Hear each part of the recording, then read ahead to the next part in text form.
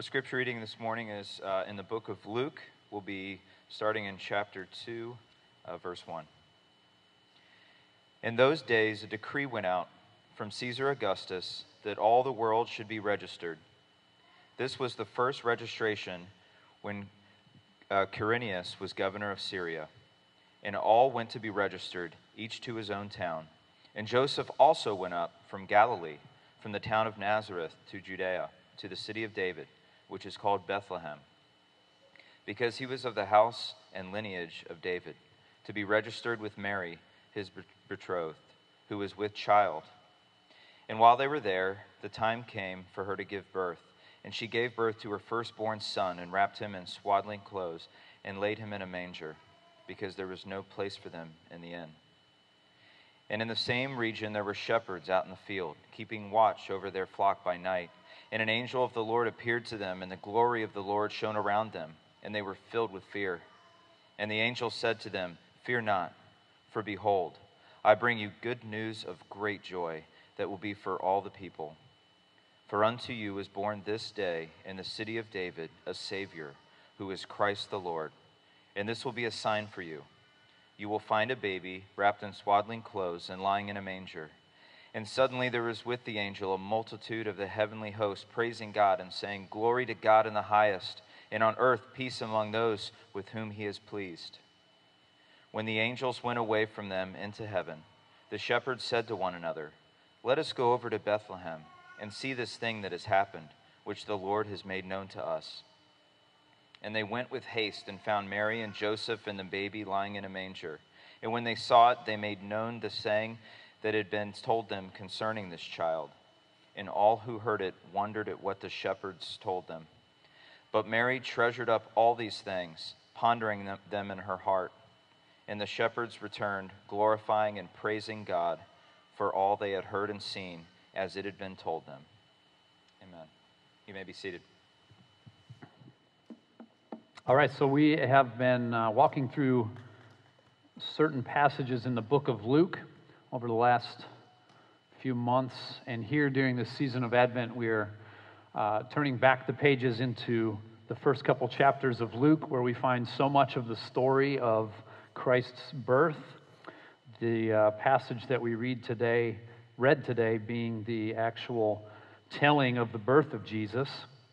And as we anticipate the approach of Christmas, we want to participate in the long-held Christian practice of Advent, particularly because we are often so quick to jump to Jesus is here, and we go right past the long, slow, even agonizing process that God's people went through before Jesus showed up. And so the season of Advent for us then as followers of Jesus is to stop and observe how similar our world is to the world of those who were awaiting a Messiah. There were long-held hopes and expectations that generation after generation after generation did not see fulfilled, right?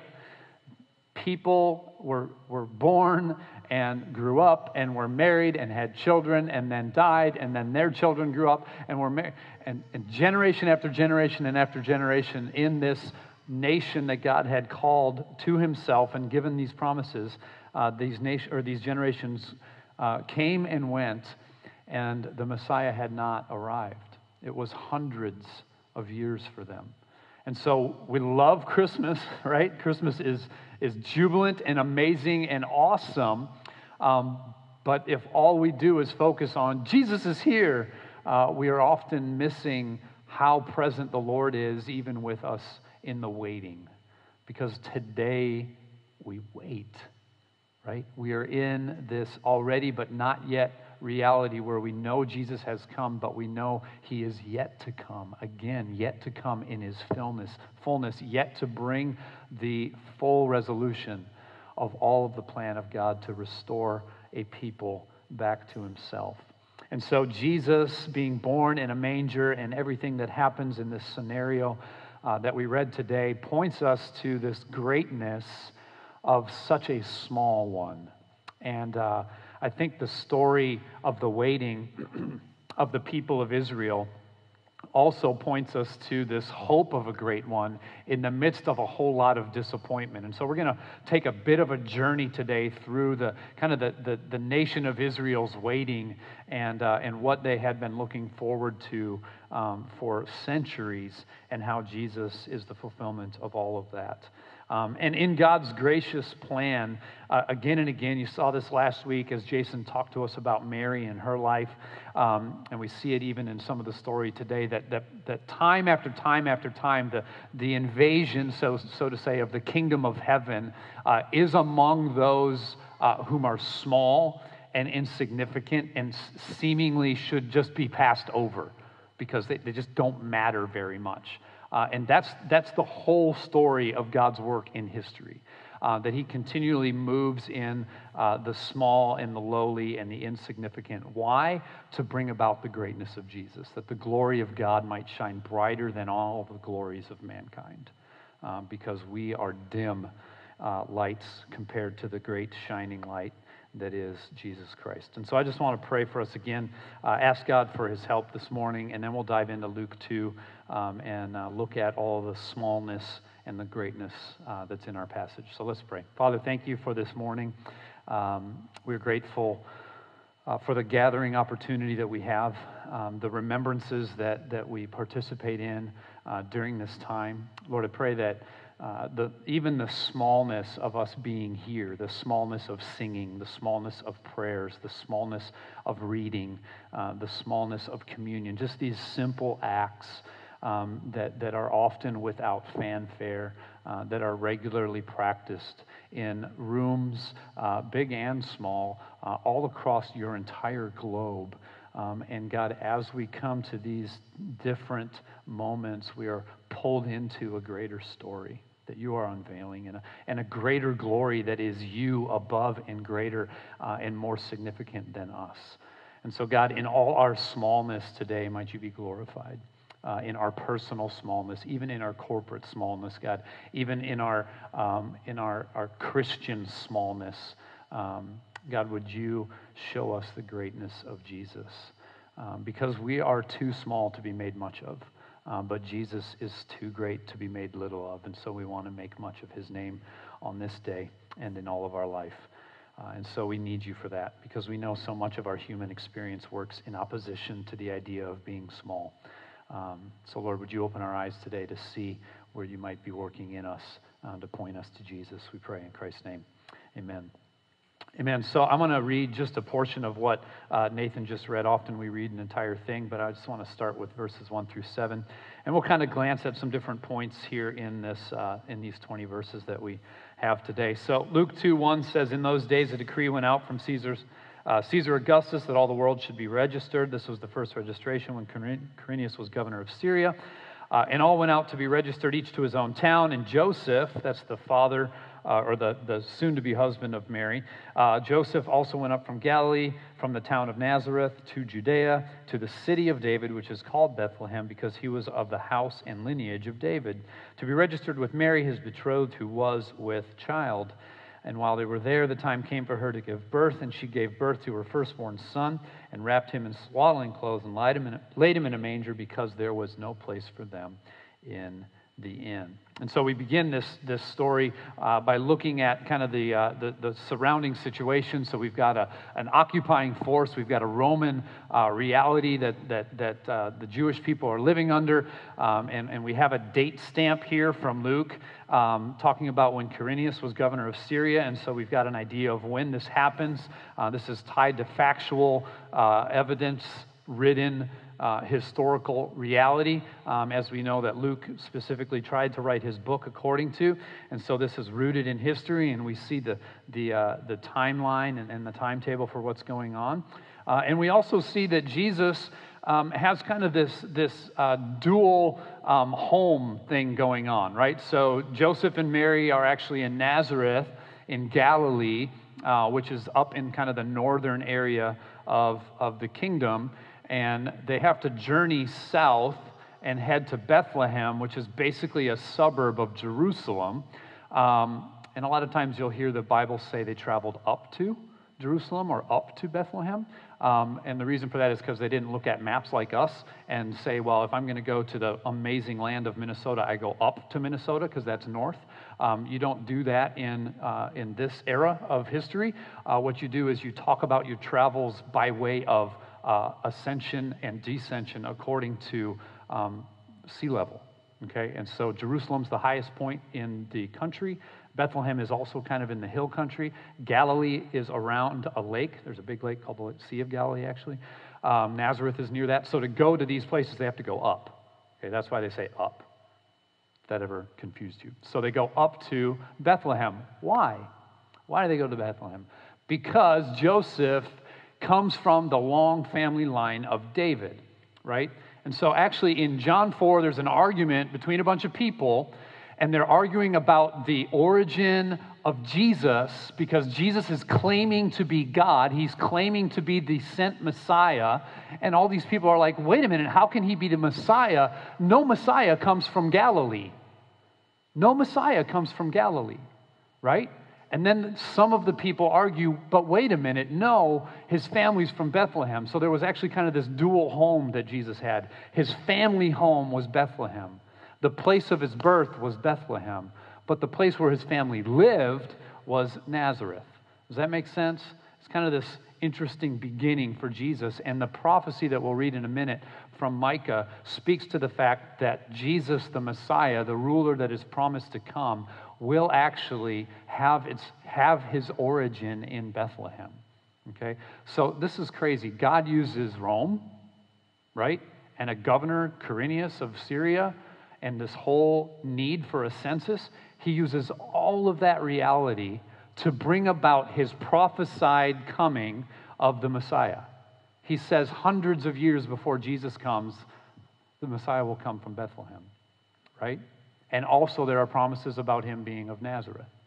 And through this random moment where the census has to happen, and Joseph, at the very time when Mary's about to have a baby, has to go and register with his family in Bethlehem, through all of that stuff, God is at work to fulfill his promises to bring the Messiah, right? This helps us to see, again, that God's work in the world is through the organization and the activity, sometimes the seeming random chaos of human history, right? All of these things are exactly according to the sovereign plan of a good God. How is this significant for us? This is significant because, listen, right now, where you are, where you've been, the stumbling journey you've took to this place, the decision that guy made to not hire you, or that woman made to fire you, or those people made to choose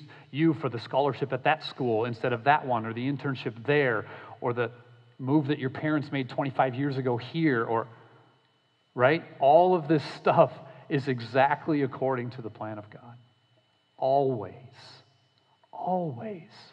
God is over and in and above and through and with you, no matter what's going on, right? So this helps us in the regrets of our life. This helps us in the should-haves and could-haves and would-haves of our life. This helps us in the failures or in those catastrophic moments that caused a sudden detour for our life to take a radical direction change. Why did that happen? Because it was according to the plan of God, right? And if you didn't hear Jason talk about this last week, the blessing that was on Mary's life, the chosenness that she had, the favor of God upon her life, it was glorious in abundant and realistic ways, but also painful and wrought with shame and hardship. She was a pregnant teenager, unwed in ancient Israel. Talk about awkward. She struggled, even though she was chosen and blessed by God, right? And so be at peace, child of God. The Lord is with you. But it's hard, yes. But I missed out, yes. But I could have, would have, should have, yes. And you are right in the palm of the hand of the Lord. Amen? We need that today.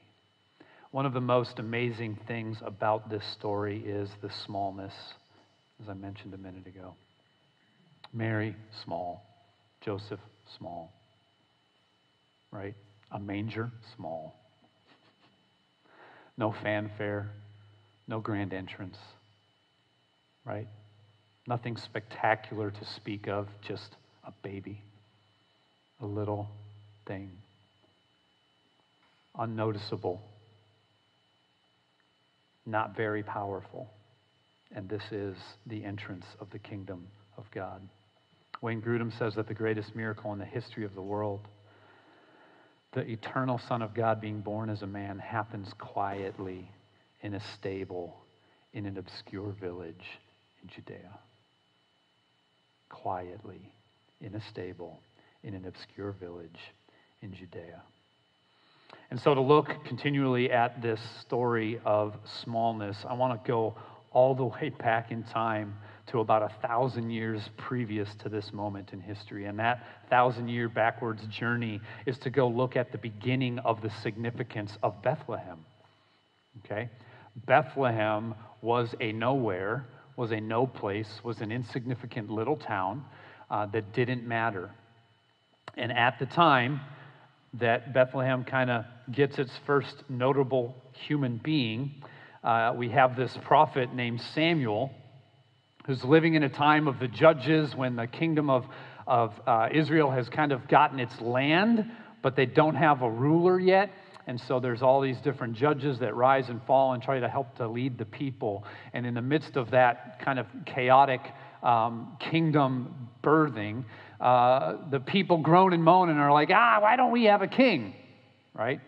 And God speaks to Samuel and says, my people are complaining because they don't have a king. And they look at all the nations around them and they're like, Moab has a king and Egypt has a king and Samaria has a king. And all these places have kings and we got nothing. And God's like, well, I'm your king, but you've rejected me as king. You don't want to follow me as your king. And so, all right, I'm going to give you a king. And he gives them King Saul.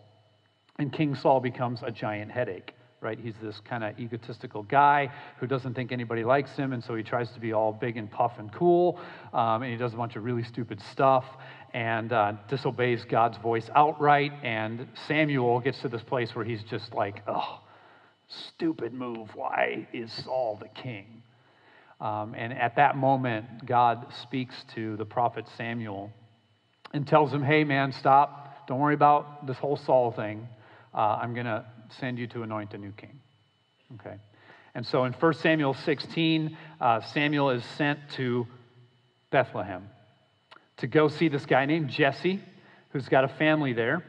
And when he goes there, he's told he's going to find the new king to anoint him. And so he goes to Bethlehem and he invites Jesse and his sons to go have a sacrifice of a cow before the Lord. And then in 1 Samuel 16, 6 through 13, I want to read this, and we see what goes on in this situation with Samuel and the sons of Jesse. So it says when they came, as in they're going to the sacrifice, when they came, he looked on Eliab and thought, Eliab's one of the sons, he looks at him and thought, surely the Lord's anointed is before me. But the Lord said to Samuel, do not look on his appearance or on the height of his stature, because I have rejected him. For the Lord sees not as man sees. Man looks on the outward appearance, but the Lord looks inside to the heart. Then Jesse called Abinadab and made him pass before Samuel, and he said, neither has the Lord chosen this one. Then Jesse made Shammah pass by, and he said, neither has the Lord chosen this one. And Jesse made 7 of his sons pass before Samuel, and Samuel said to Jesse, the Lord has not chosen these. And so all the sons that Jesse brought with him, all the sons that were worth bringing on this trip to the sacrifice, the Lord passes over every single one of them, every single one that would have significance. The older brothers, the more bigger brothers, the stronger brothers, the more experienced brothers. God passes all of them. And then Samuel finally says to Jesse, are all your sons here? Did you bring everyone? Because I'm not finding the king. And then Jesse tells him there remains yet the youngest, the smallest. But behold, he's keeping the sheep. We've left him to the unimportant stuff and didn't really think it'd be worth bringing him to sacrifice. We've got him over there doing the menial tasks. He's the young little one. And Samuel says to Jesse, send and get him, for we will not sit down until he comes here. And so he sent and brought him in. Now he was ruddy and had beautiful eyes and was handsome. And the Lord said, arise and anoint him, for this is he. Then Samuel took the horn of oil and anointed him in the midst of his brothers, and the Spirit of the Lord rushed upon David from that day forward. And Samuel went up to Ramah. And so we see in this situation that everyone who seems to be the one that should be chosen, they're in fact the ones that are passed over. And so in this little town of Bethlehem, God points out the smallest son to be anointed as king. And we know what kind of a king David becomes. He becomes the greatest king that the nation ever sees. And in 2 Samuel, moving forward about 25 years or so, we see this promise that God makes to this smallest son from this family that's out of this insignificant village. And God's promise to him is that he will do great things with him. And so 2 Samuel, starting in chapter 7, verse 18, it says this. Then King David went in and sat before the Lord, and he said, who am I, O Lord God? And what is my house that you have brought me thus far? And yet this was a small thing in your eyes, O Lord God. You have spoken also of your servant's house for a great while to come, and this is instructional for mankind, O Lord God. And what more can David say to you? For you know your servant, O Lord God, because of your promise and according to your own heart, you have brought about all this greatness, to make your servant know it. Therefore you are great, O Lord, for there is none like you, and there is no God beside you, according to all that we have heard with our eyes. And so from the point where David was anointed king up until this point, David was given significant victories over the enemies of God. He's able to expand the kingdom of God geographically and spread out its borders and make this nation greater and greater. And then God comes to David and makes a promise, and he says, I'm going to establish your kingdom forever. He says, one day someone will come from you and will rule forever and ever and ever. And David's response is, what is this greatness? I'm so small. My family is so insignificant, right? The place that I come from is not a big place. What is all this greatness that you are doing? And he ends this little prayer here in 2 Samuel 7 by saying, and now, O Lord God, you are God and your words are true, and you have promised this good thing to your servant. Now, therefore, may it please you to bless the house of your servant so that it may be continual forever before you. For you, O Lord God, have spoken, and with your blessing shall the house of your servant be blessed forever. And so David acknowledges this fact that God brings this blessing on him even though he doesn't deserve it. And he makes these great promises to David even though he doesn't deserve it. And he says, if this kingdom's going to be built the way you're saying it's going to be built, it's going to be you who builds it because I'm not great. I can't build it myself. And later in David's life, we find that he starts to lose track of his smallness. He falls into sin, thinking that he can relax, thinking that he doesn't have to hold tight onto these promises of God, and destruction ends up coming into his house. He has a son who betrays him, and things kind of go haywire. And from that point where things go haywire, God's promise starts and continues to endure. And God holds himself faithful to what he promised to David, even though David isn't faithful. And even though David's sons aren't faithful. And even though all the kings that come from the lineage of David aren't faithful. God continues to say, I will fulfill my promise even though you are not being what you said you would be, what I asked you to be, what I encouraged and laid down the law for you to be. And so we see this long history of a people who go through these mountains and valleys. Occasionally a good king pops up, but most of the time we've got these bad kings. And this nation that was supposed to be great, this nation that was supposed to be significant in the eyes of the world, continues to kind of shrivel up.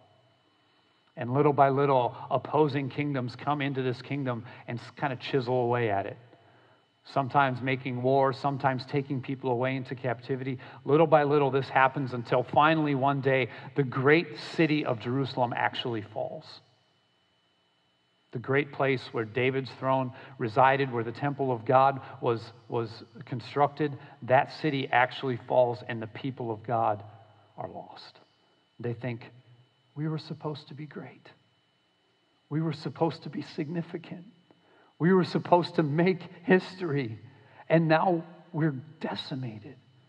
We're gone. We've been eradicated. People are taken off into captivity, and the nation lies in ruins, and the city crumbles. And lately, as I've been reading the scriptures, I've actually been reading in the Old Testament minor prophets. Don't tell them they're minor, but the smaller prophets towards the end of the Old Testament. And all of these men prophesied around the time that Jerusalem was either about to fall or had fallen. And so they're talking continually about this moment that's about to take place. And they're coming to confront evil kings, and they're coming to say, listen, you need to turn from your evil ways, otherwise God's going to stop being merciful, and he's going to bring judgment on this land. Right? And little by little, that moment approaches when finally God says, enough's enough. I've had enough with this evil. I've called you my people. I've given you my law. I've told you this is how I am to be honored amongst your midst. And yet, what do? You pursue the gods of other nations. You seek riches at the expense of the poor. You actually oppress people instead of serve them and love them. And finally, God says, enough. But what's beautiful in the midst of every one of these prophecies is that God says, turn from your wicked ways, or I'm going to bring judgment. And then often he pronounces judgment is going to happen. And then in the midst of the judgment, he gives hope. He gives hope again and again and again. And one of those guys that prophesied during this time was a man named Micah. Micah prophesied about 800 years before Jesus was born. Okay? And Micah's telling the people they need to turn back to God, otherwise bad things are going to happen. And in the midst of this prophecy, he lays out a hope. He says, I am going to judge my people. The city is going to crumble and fall, right? It's a couple hundred years before it even crumbles and falls, and he tells them this. I'm going to take people away into captivity, but there's going to come a leader.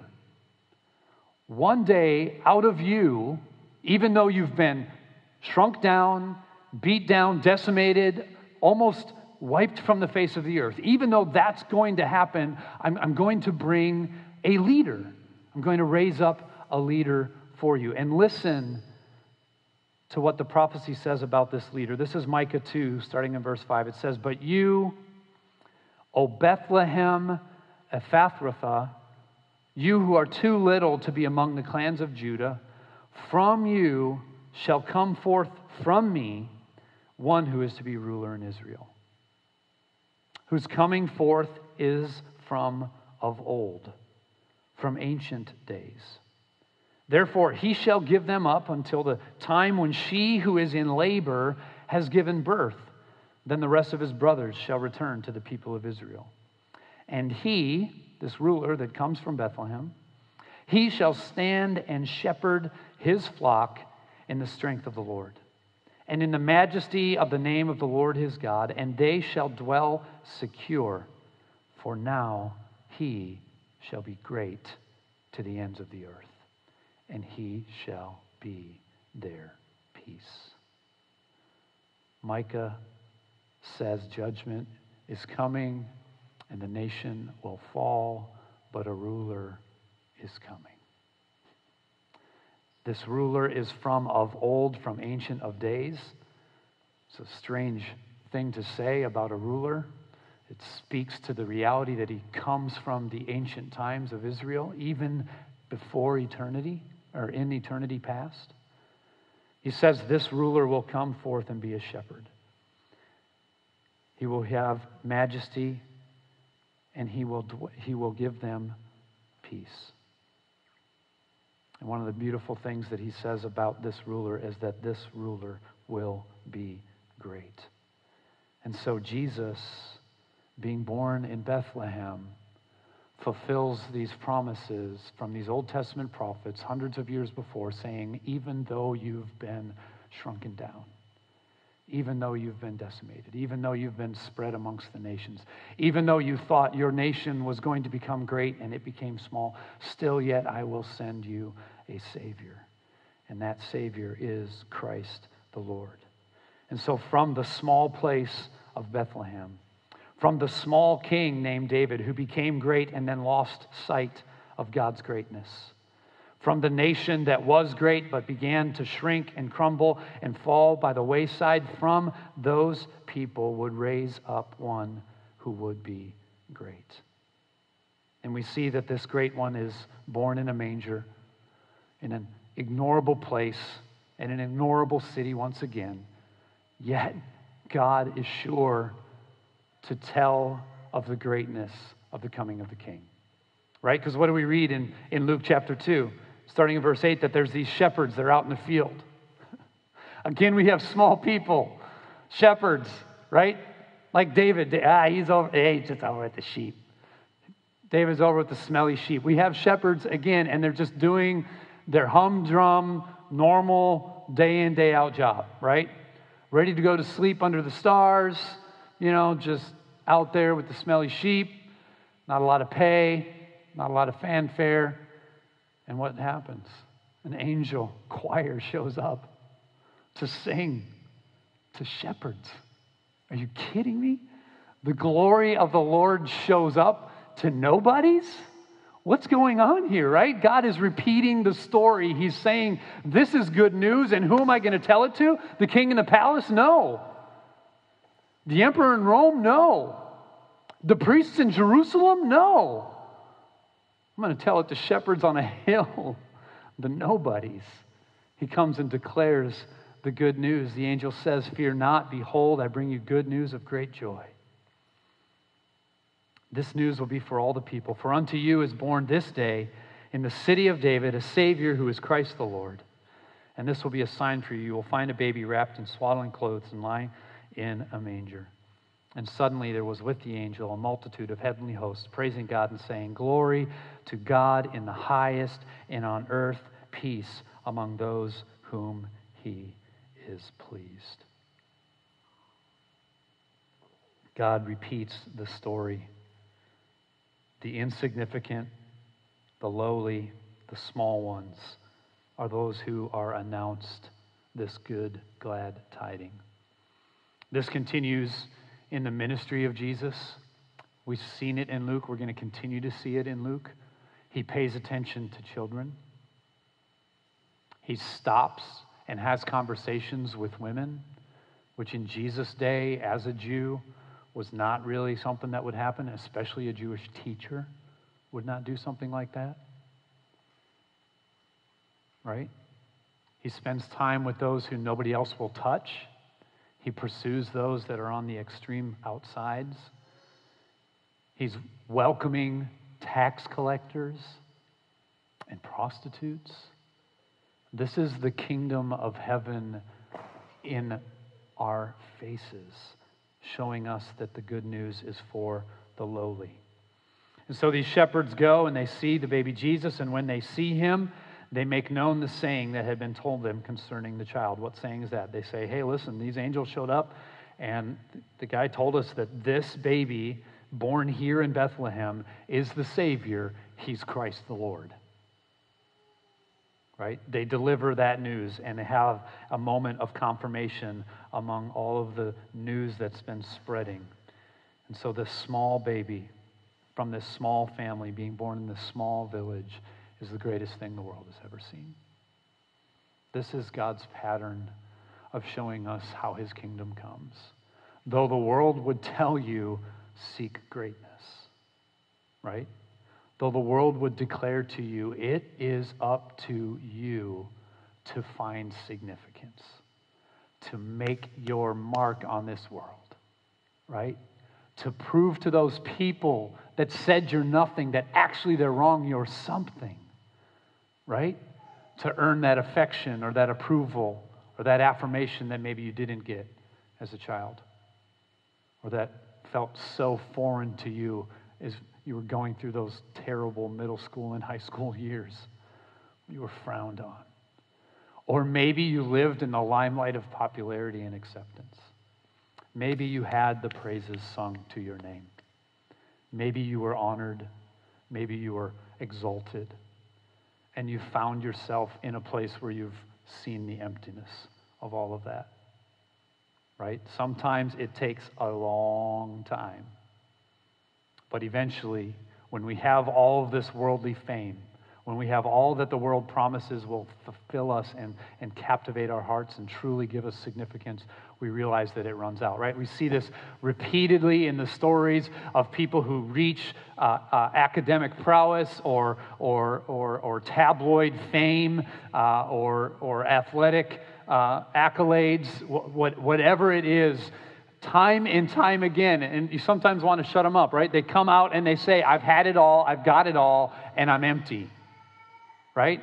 I've found what everybody told me I should go get, and now that I have it, I'm alone. I don't have any real friends. I don't have any real meaning. I don't have any real peace.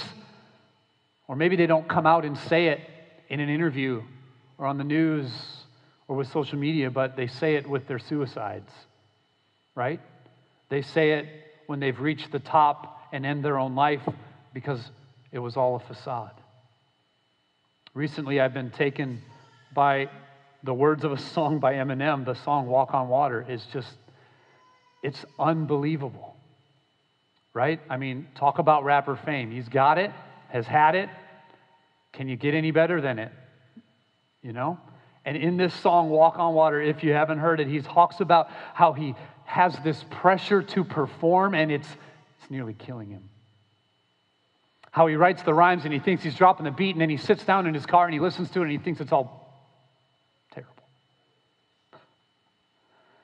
How he lives through the constant criticism of people screaming at him and telling him he's not as good as he used to be, or he's doing things wrong, and he's living in the limelight and he can't fulfill the hype. He grows slowly toward a place where he'll be out of sight and out of mind. And he says in the lyrics, I might go out of mine. And the chorus says, I walk on water, but I ain't no Jesus. I walk on water, but only when it freezes. Why? Because I'm only human just like you. I've been making my mistakes. Oh, if you only knew. I don't think you should believe in me the way that you do because I'm terrified to let you down. Oh, if I walked on water, I would drown. He's had it all. Had it all. Empty. That's what happens when we seek significance for ourselves. One more story from this Old Testament time around Jerusalem. I'm reading right now the book of Jeremiah. I'm sorry, I read the book of Jeremiah last week. Anyways, Jeremiah is kind of an anthology type of a book. It's a bunch of teachings and prophecies and stories from Jeremiah's life, and they're gathered and collected and put together cohesively by this guy named Baruch. Baruch is significantly talented. He's very smart, well-educated. He's basically a scribe, which in Jeremiah's day is, top-notch type of profession. And in Jeremiah 45, we have this small little moment where God gives a word to Baruch from Jeremiah. And so Jeremiah comes to his friend Baruch, and he basically says, you've really wanted stuff to go well. You've really wanted success and accolade and fame. And what you've got is sadness as a constant companion. What you have is pain and sorrow all around you. You kind of cry out, God, what is happening to me? And in the midst of this moment, God speaks a word straight into the heart of my soul when he says to Baruch, do you seek greatness? Seek it not. Right? Are you after your own fame here? Do away with that folly. Are you trying to build yourself a great kingdom? Set it aside. Right? And the tremendous news about that situation, that though Baruch wanted some kind of fame and accolade, and all he had was the writing and repeating of a story that nobody would listen to, and then he watched Jerusalem fall, and then he died. And we read his words. Right? We read his words.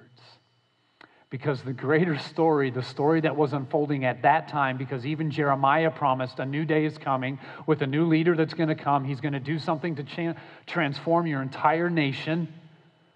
That greater story that Baruch was a part of foretelling is the same story that lives on today. And so the smallness of Baruch is attached to the greatness of Jesus, and his life actually matters. The smallness of Derek, the unnoticeable, insignificant, wrought with pain and struggle and hardship life. That's what I get, and it's glorious, connected to the greater story of Jesus. If for 1 hour I can hold up the name of Jesus for one person who had not yet heard it, I'm good. The kingdom lives on. And listen, so much of our anxiety, so much of our depression, I'm not saying depression's not real and chemical, I'm not saying that at all. So much of these sorrows that we drag through our lives are because we feel small. God, why can't I have that part? We say. Why don't I get the successes? I just wanted to do that one thing, and I keep failing. Right? I just wanted my family to matter. I just wanted my town to be significant. I just wanted my job to make a difference. I feel so small. I feel like Mary. I feel like Bethlehem. I feel like Baruch. And the good news is, you're better off a shepherd with the angels in God's glory. Insignificant, but new and different because of the connection to the kingdom of heaven.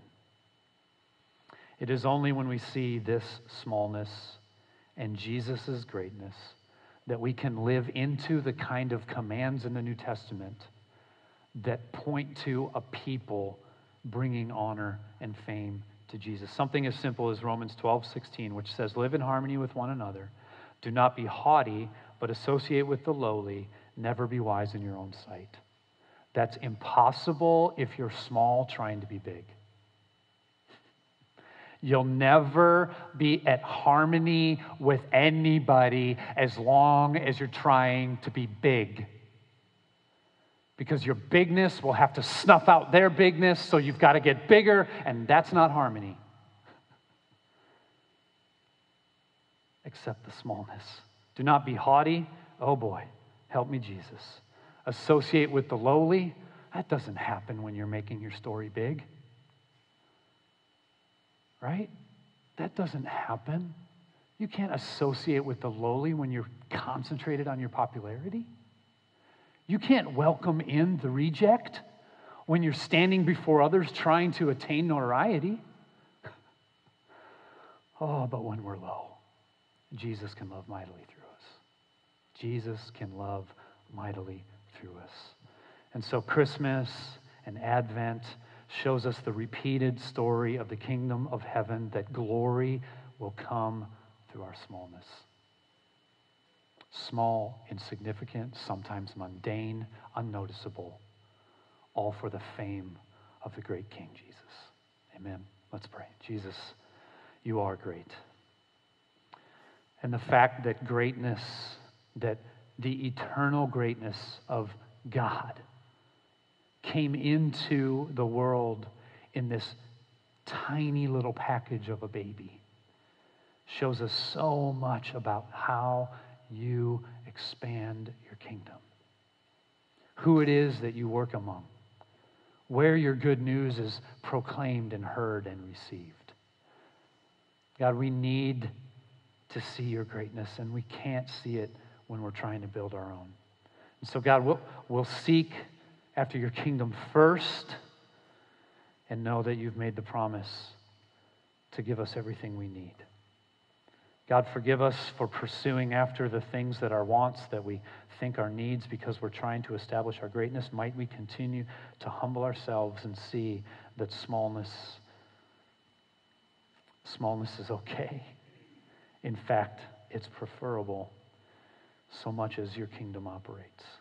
And God, if you choose in your sovereign grace to give any one of us any significance at all, might we use it only to point to the significance of Jesus. God, may we not lose ourselves in things so as to pull away from your kingdom. May we not lose ourselves in the accolades or the popularity or the comforts of this world so as to shrink back from the beauty and the wonder and the majesty of your kingdom. God, I've seen it happen over and over again. Lord, when we get so tied up in attaining greatness, we lose the real greatness of God. And we end up like Eminem, on top of it all, with regret and worry and fear, because we've tried to make ourselves great. God, this is completely antithetical to the message of our world. We need your help even to hear it. We need your Spirit if we are to live it out. And we pray that you'd send us in power to do so that Christ's name might be known and made famous. In his name we pray. Amen.